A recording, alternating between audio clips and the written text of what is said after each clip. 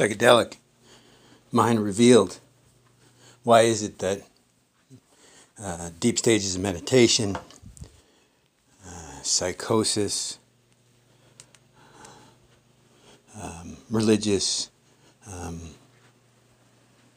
fervor, rapture, or even extreme states of, say, in a vision quest, mental illness, can sometimes go from madness to what seems like crazy wisdom, like the Tibetans. I posit there is absolutely no difference between all these. Why? Because the idea of mind revealing, as well as our original question of, is it the activation of the HT2A? Is it the exogenous compounds? I argue yes and no. It is the activation of the H2A, but it's not by anything exogenous. Arguably, it might not even be influenced. The compounds might influence us into activating this H2, but that's neither here nor there. So the question is, if they are like all mind revealing, be it vision quests, fasting, religious experience, deep stages of meditation, exogenous compounds. As I said, we traveled the earth looking for these places to live, things to eat. We came across entheogenic plants or substances, and we tried them. I originally thought it gave us an empathy, an insight, helped reduce our trauma. And I argue it did, but what really is the transformational experience is mind revealing. Absolutely. It's like Jung said, Faust, and two souls in one breast. We attach to the selfish idea of the soul. In reality, it's really the oneness, or the equanimous, or upekkha, Shakti, this idea of a divine aspect that we're all a part of. So as, again, Jung, he posited that we have this natural tendency to search for a cause and expect a natural effect. And I would posit that we can see that today in Friston's free energy principle, this idea that free energy is surprise. So the mind, as a predictive engine, attempts to reduce our surprise, the mind interacting with this nascent self, this embodied self, the self that is upakara, like Vasubandhu. That it is there because of the need for it, but once the need no longer, when there's no longer a need for it, you cast it aside, kind of like the Heart Sutra, right? Let me see if I can remember. Gate, paragate, parasamgate, bodhisoha. So the idea of is gate, away from this attachment to self and this belief that there is no way out of your situation, or you're trapped inside of whatever the situation you happen to be in, right? Paragate, away to the other shore, right? This first jhana, gate, get away from your attachment to self. Gate, control your feelings, your perceptions. Paragate, and you're away, you're able to see equanimity, a glimpse. And parasamgate, away, far away, where you can reside in equanimity. So my proof for both the theory and a study is that I argue there is no difference between all of these experiences, if done with faith, shraddha, right? Confidence, devotion, and commitment in the path you so choose to follow. So I think there is no difference if we could train people to have the incredible devotion to meditate or to practice in whatever way they may see fit. In fact, yesterday there was a question about, do I believe in a particular prophet? And I argue there's no need for us to believe in a particular prophet. I use the example of Buddhism because it tends to not upset anybody. Doesn't matter whether you existed or not. The idea is someone said, no, there must be a solution to this. I'm going to set myself away, contemplate, devote myself with compassion and confidence till I find some sort of solution, right? So this individual applied insight. So my own personal story that I'd never really put two and two together was something I've never forgotten. I was in grade school. I think I've told you the story about standing up for the young kid who was having some identity issues. But about the same time, we put on a play. Pardon me, I don't remember the play, but I've never forgotten the training. And I hate to admit that maybe drama is important to teach all kids, even kids that aren't interested, because they say a treatment for trauma nowadays is, acting and all this jazz. But what's never left me was the teacher taught us diaphragmatic breathing, box breathing, or essentially pranayama. He taught us how to breathe deep so you could really talk. And now you know why I'm such a great talker. I think that was a big part of it. But again, as I've said recently, I now understand why I was so attracted to Buddhism. It had to do with it's the most practicable solution for trauma. So here I attach to this idea of breathing and breathing deep, diaphragmatic breathing. And I have no doubt that being this horribly traumatized youth, in so many ways too, the breathing helped bring about a certain amount of emotional and somatic regulation. Because again, suffer from emotional dysregulation, something fierce. So that, in combination with then, not but a few years later, having come to study Buddhism, I found myself quite enamored with the philosophy. And I've said this before. I found a book by Christmas Humphreys about Buddhism, and I found it very interesting. Some of the philosophies made absolute sense. So fast forward a little further. I've been studying this for a long time. I absolutely considered myself a Buddhist at this point, being about 18, 19, something like that. I'm guessing, but had to have been about that, because I was working for a store in a mall that you would have been required to be 18 to work in. I was sitting on a break, or a lunch break, whatever it happened to be, in the cafeteria of this mall. Hundreds of people hanging out around me. You can imagine the cacophony of sound. I mean, the allegory to what we're talking about here, about managing the monkey mind, right? But I sat there, having recently got a new translation of the Bhagavad Gita. I keep talking about this, by Robert F. Thurman. What I liked about it is they didn't just translate the rites, the rituals. They translated a lot of the instructions, right? So here I was getting this idea that these demonic forces in the bardos were actually manifestations of the mind, or more importantly, that these bardos aren't strictly for the between states of life and death.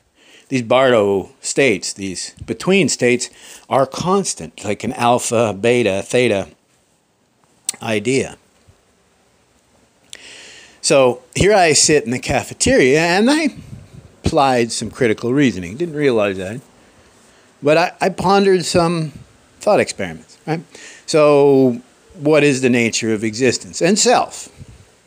So I sat looking at everybody, and there's a theory that, well, if I'm the center of the universe, then is everyone but an actor upon the stage, like Shakespeare said, but literally in a sense that their meaning or existence is wholly derived from me. So as I said before, if I were to leave the cafeteria, do they just cease to exist?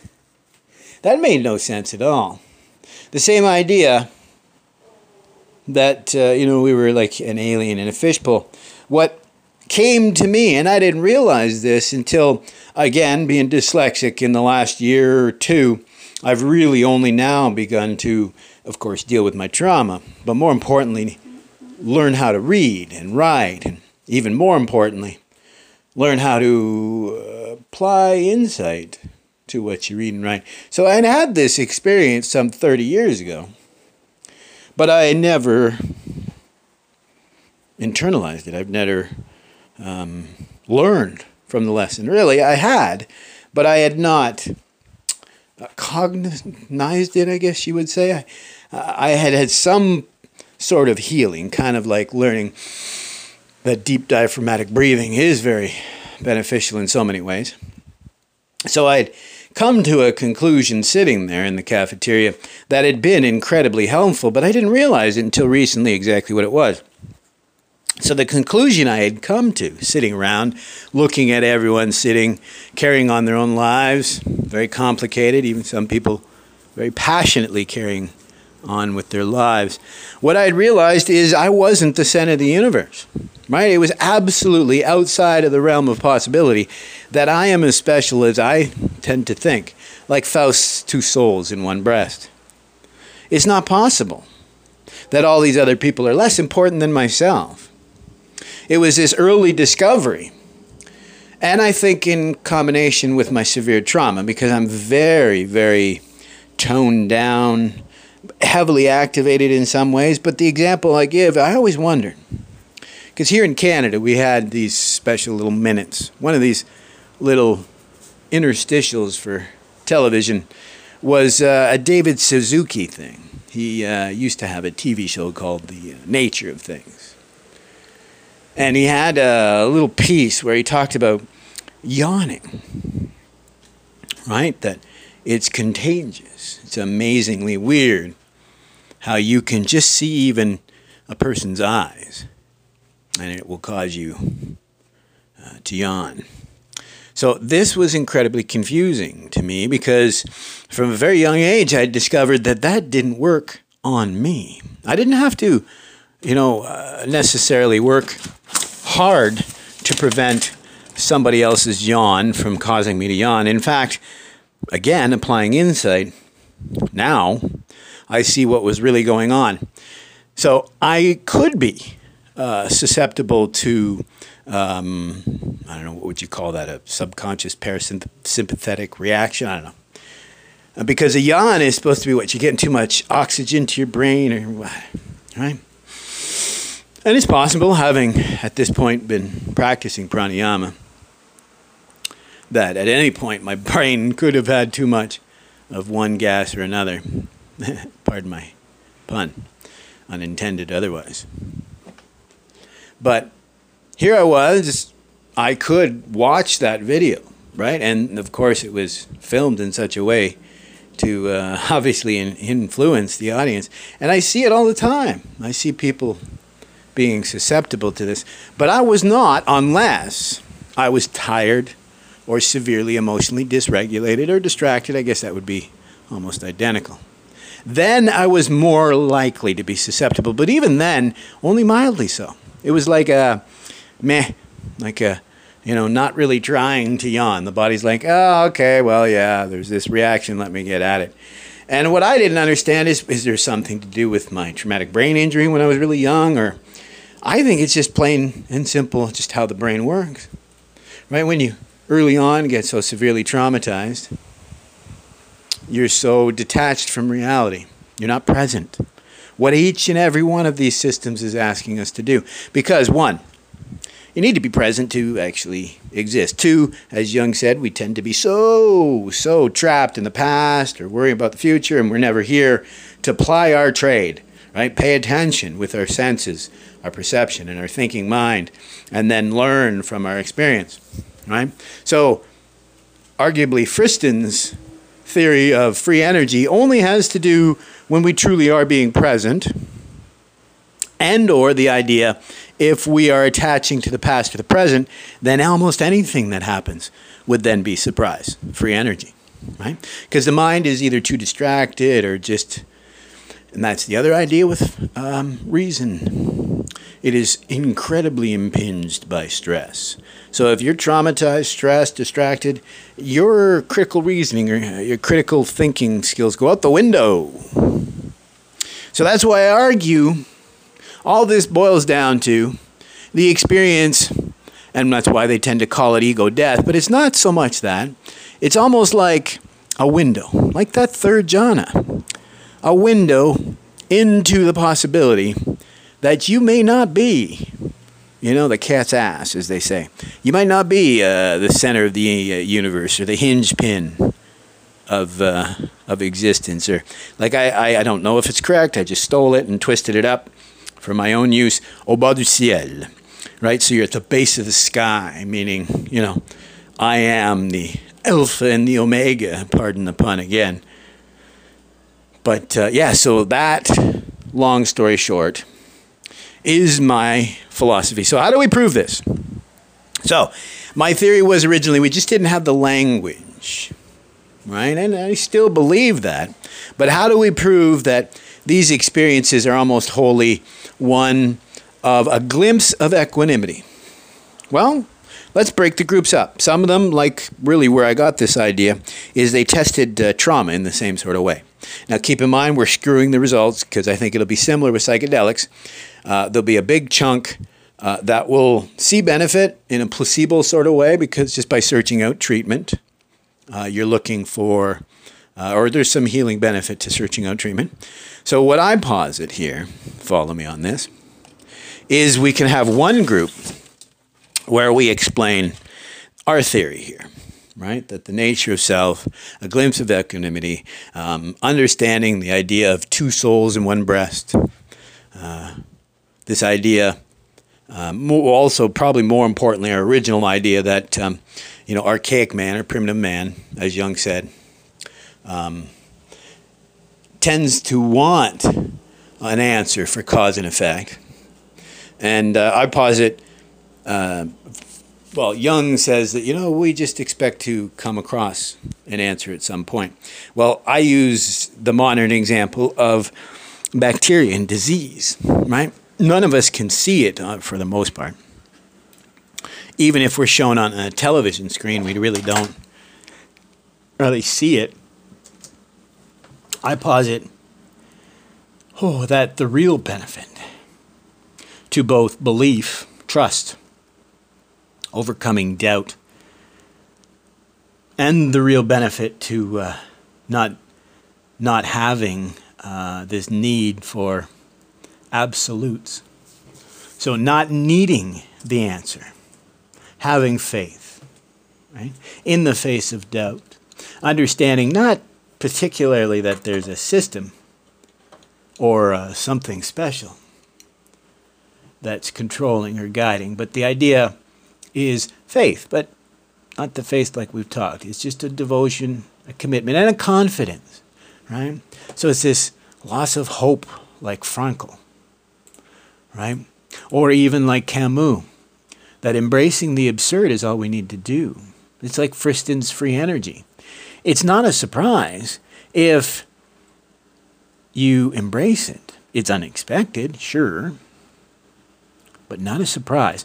And it goes back to trauma, right? I have to thank someone in particular because if I hadn't gone back to look at a recent study on trauma, then I wouldn't have seen a whole bunch of really important works. Of course, I'd been guided by Gabor Mate and his book on Hungry Ghosts, which talked about, what did he call it, developmental trauma or childhood trauma, and what it leads to. But I missed van der Kolk's, Dr. Bessel van der Kolk's. And his book, The Body Keeps the Score, is foundational to how we see trauma nowadays, because even here in Canada, they haven't even classified complex trauma or developmental trauma or whatever you want to call it. Something that is different from PTSD. And that's what I argue, right? Because we don't see that, just like any injury, in fact, I call it psychological SIRS, so systematic inflammatory response system, is actually activated by a psychological trauma, right? Because look at trauma, right? The trauma room of a hospital. We are so fixated on this idea of an injury, physical versus mental. Think about this, right? There's the first jhana. Yes, manage somatic, but the next step up is to understand the importance of feeling and perception, right? The Vedana. So the first step, of course, is to get the body in order, because most important, it's your vihara, your temple, right? Then you manage the inside. So then you can actually perceive what's going on, right? The third jhana is once you've managed the physical, managed your psychological, and you're able to perceive the present without any major bias, hopefully.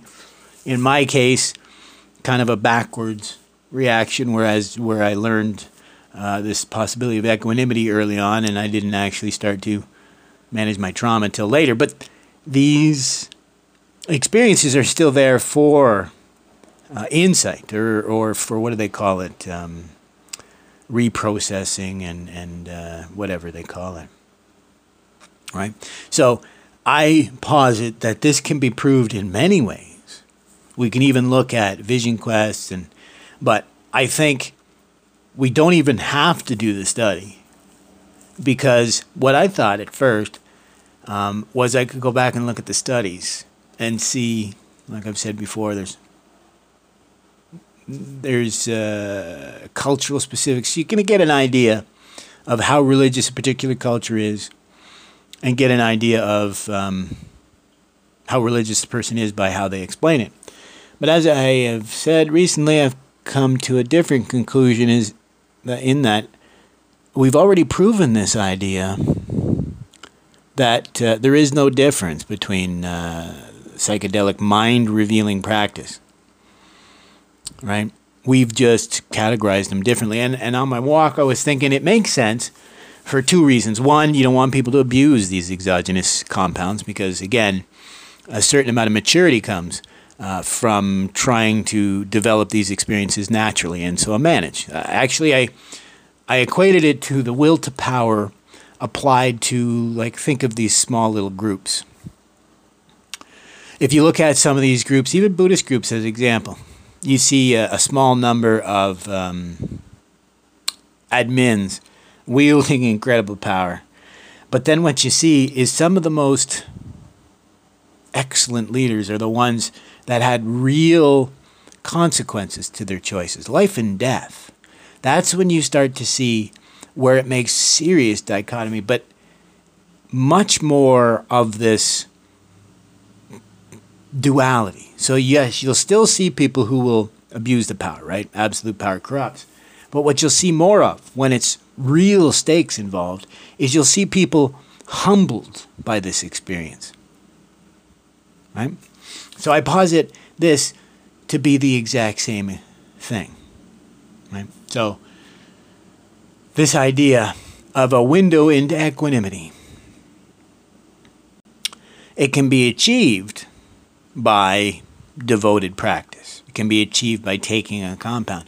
Now the worry is you want people to work at this. It's the same idea, right? Someone who is given power without earning it, you can see get much more twisted by it than someone who has worked hard to get there. So I posit they kept this practice because, again, not every culture had an entheogen, an exogenous entheogen. A lot of these cultures were likely trying to develop these vision quests, fasting, pranayama, yoga, qigong, these ideas to restrain the somatic experience, bring the thoughts and feelings and perceptions to bear, and then to allow one to experience this glimpse into equanimity, which is, like I said, I think the true healing. So I posit these people experience this without the proper language or understanding, and that's why they hid these entheogens away from the greater public.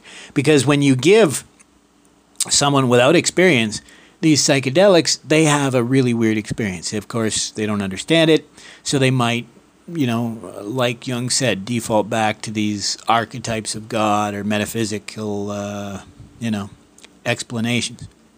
And so I say that my early experience into the nature of self and all these ideas long before I had experienced like serious entheogenic chemicals. I mean, I'd been exposed to a little bit of alcohol, a little bit of hashish, which is a little more introspective than cannabis itself.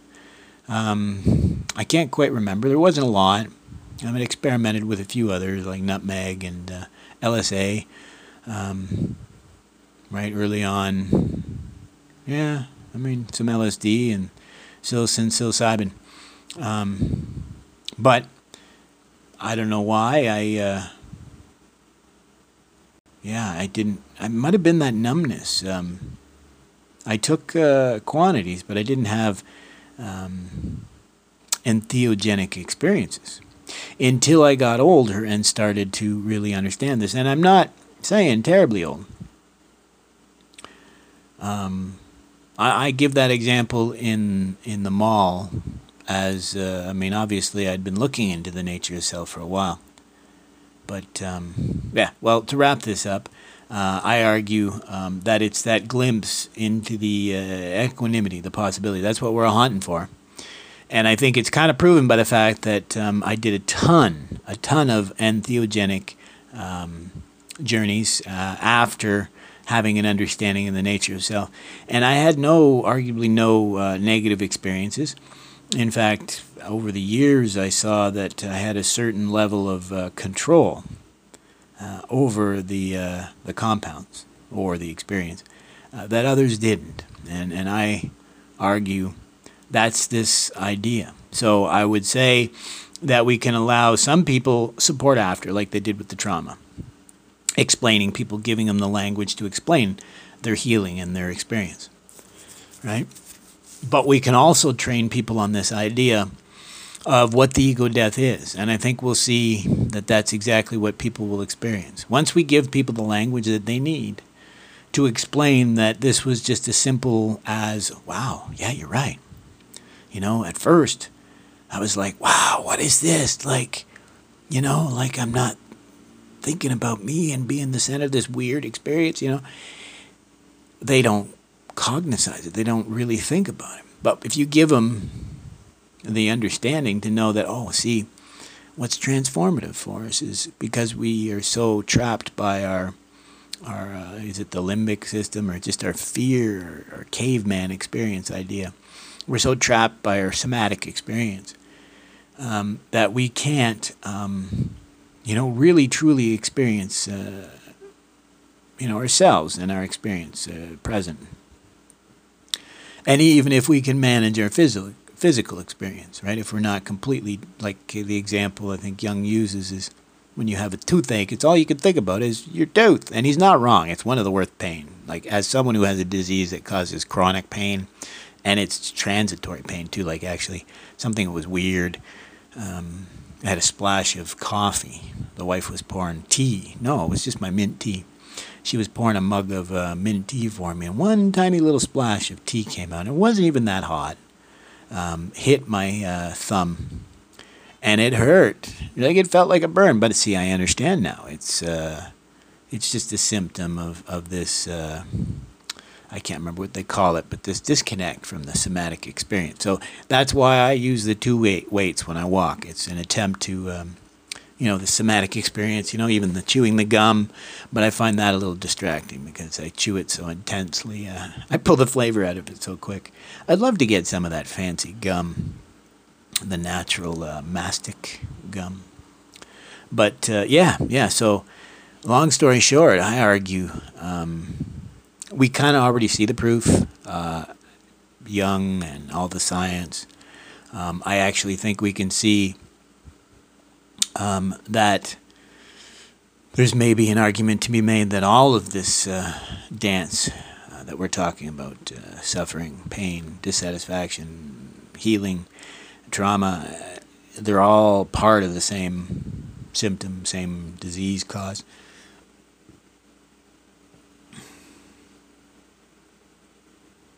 After the first jhana, you manage your physical experience, well, then you still have to manage yourself, your perceptions, your preferencing. You will attach to the silliest things believe in the silliest things. It's incredible. That's our job. As I've said before, sati sampajana. To be mindful, to remember, to bring clear comprehension to all of life's activities. So that's how I think we prove it, and that's how we heal people. We just explain that no matter what it is that you do, if you do it with devotion and commitment and confidence, and you truly care and understand that you're unable to perceive everything, and you may never have an answer to everything, that great doubt is what opens up our hearts or our minds, whatever you want to call it, to the possibility that we may not be the center of the universe. We may be operating on false or failed assumptions.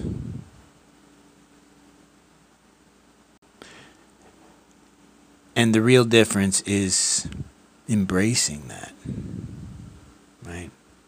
Not seeing this experience, right? Because I think that's where the mistake comes. We go through these experiences either by taking a substance or going through hardship or devoting oneself to a practice of contemplation or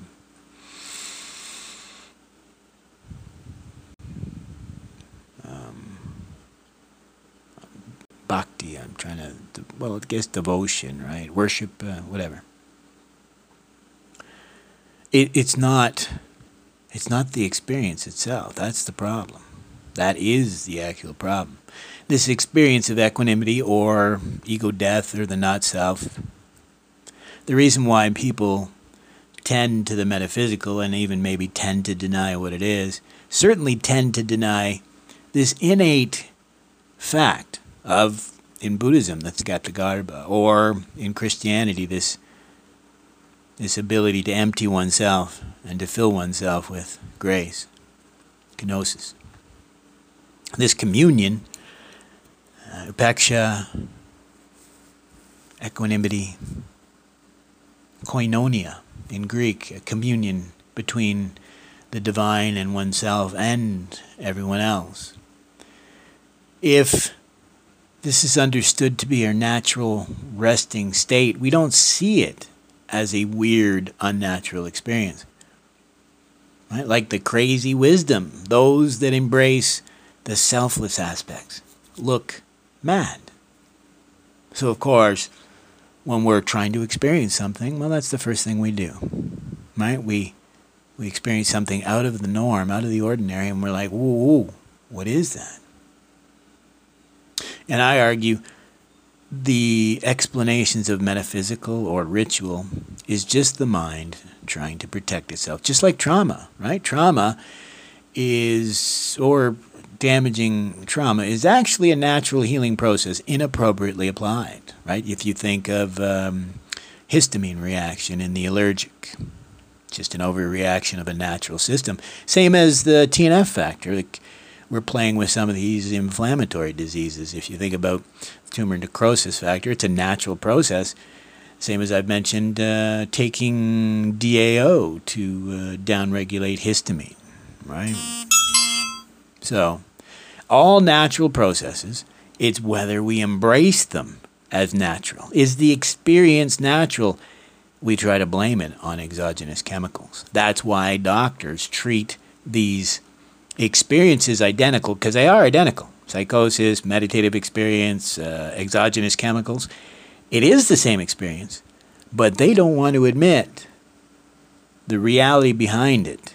So they call them different experience, label them different. Just like in Zen, the problem is in the labeling and the attachment.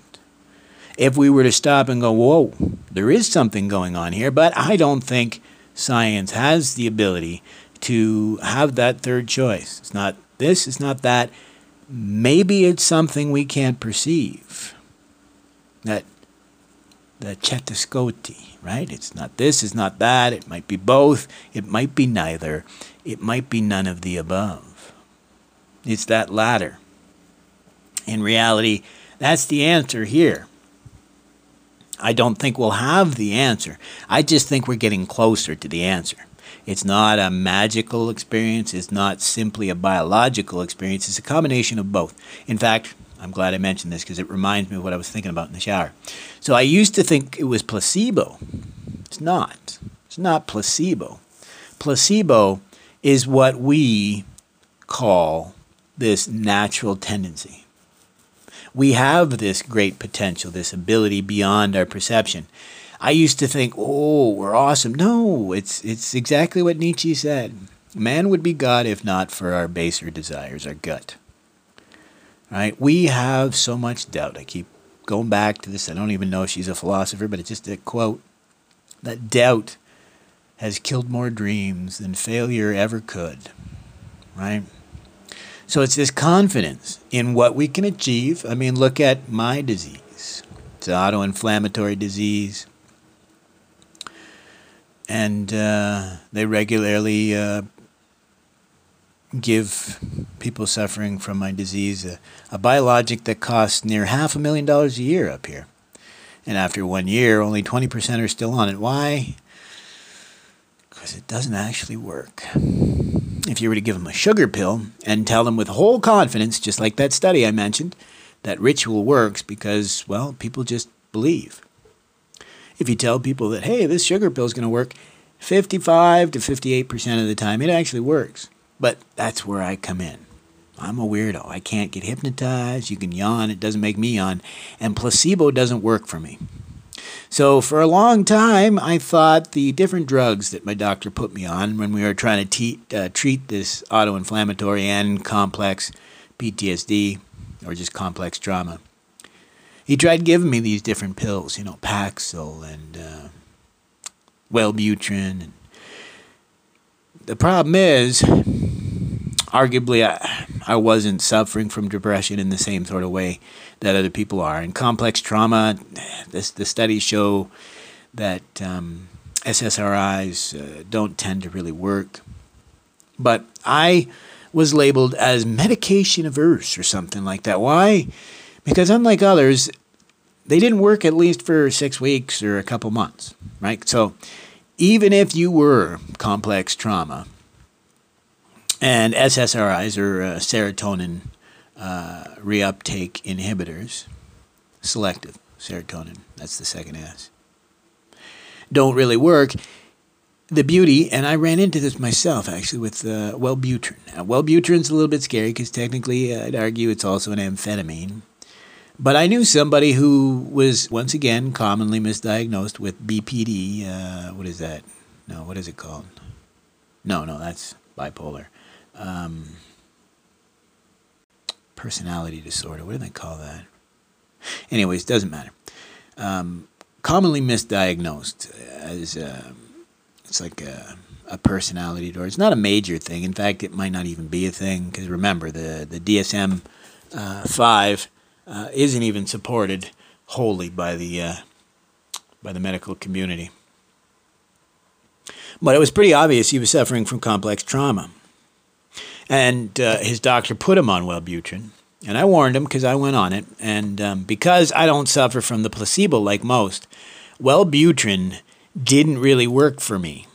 So what they usually tell, sorry, I got a little derailed there. So what they usually say is, you got to give it 6 weeks to work. It actually only takes a week or two. But they tell them that because they're hoping that the placebo will actually give them a bit of a kick.